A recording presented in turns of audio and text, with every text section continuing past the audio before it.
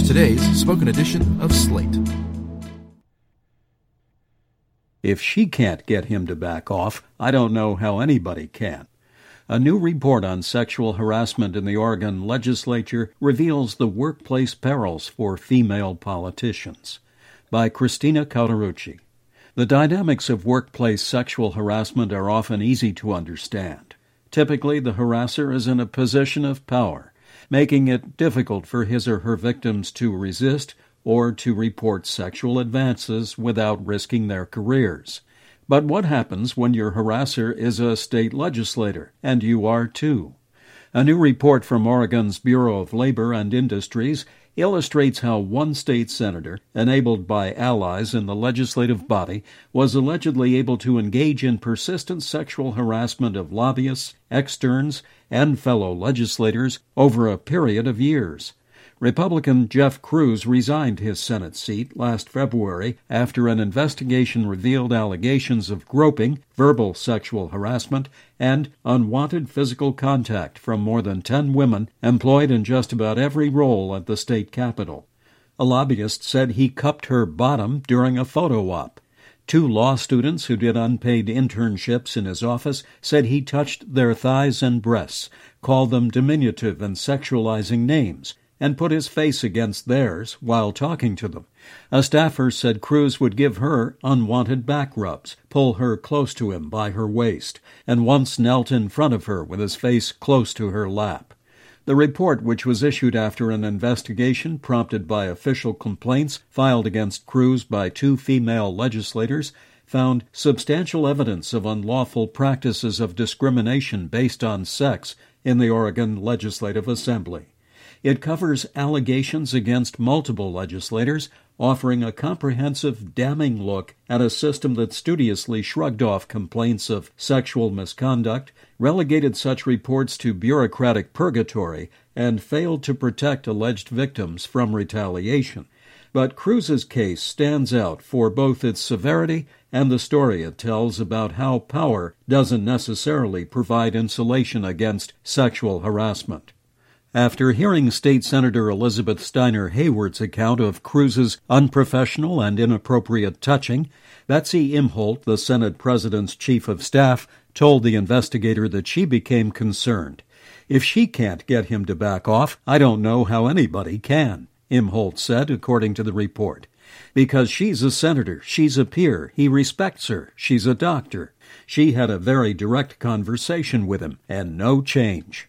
Cruz admitted to an investigator that he did not do anything to change his behavior in 2016 because he did not know which females in the workplace had complained about him, and he did not want to stop hugging and touching all of them. But he later defended himself in a Facebook post. Interestingly, I was not actually accused of things of a sexual nature, just inappropriate things like hugs, which have gone on in the legislature for the whole 20-plus years I have served. He wrote, dismissing the allegations against him as scripted and designed to a specific end, in my opinion, for the potential political gain of a few. In the case of one legislator harassing another, a relative lack of power differential doesn't mean the person enduring the harassment has a clear path to retribution.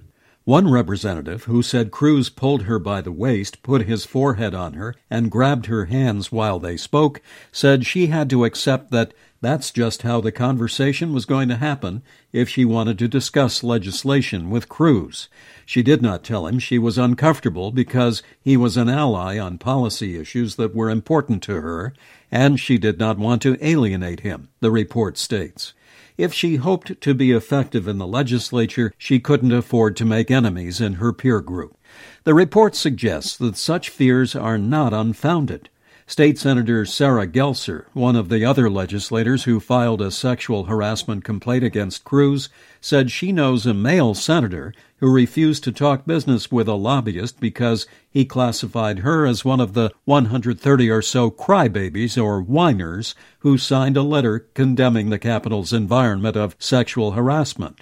Gelser also told investigators that after Cruz resigned, a male senator told her that he didn't know why she was mad, that he would love to be sexually harassed and would thank any woman who touched him in an inappropriate manner.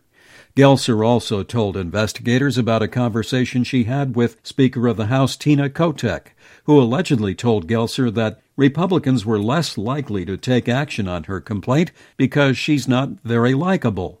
"The way this has unfolded, you've made it all about yourself," Kotek said, according to Gelser. Kotek refuted the account, but Gelser said legislative leadership has told her there's a perception that I am unlikable, that I'm disliked, that I'm unfriendly, grandstanding, media-hungry, which makes her case less sympathetic. Gelser's inability to be a likable victim, she believes, may have contributed to the fact that more than a year elapsed between her complaint and Cruz's resignation.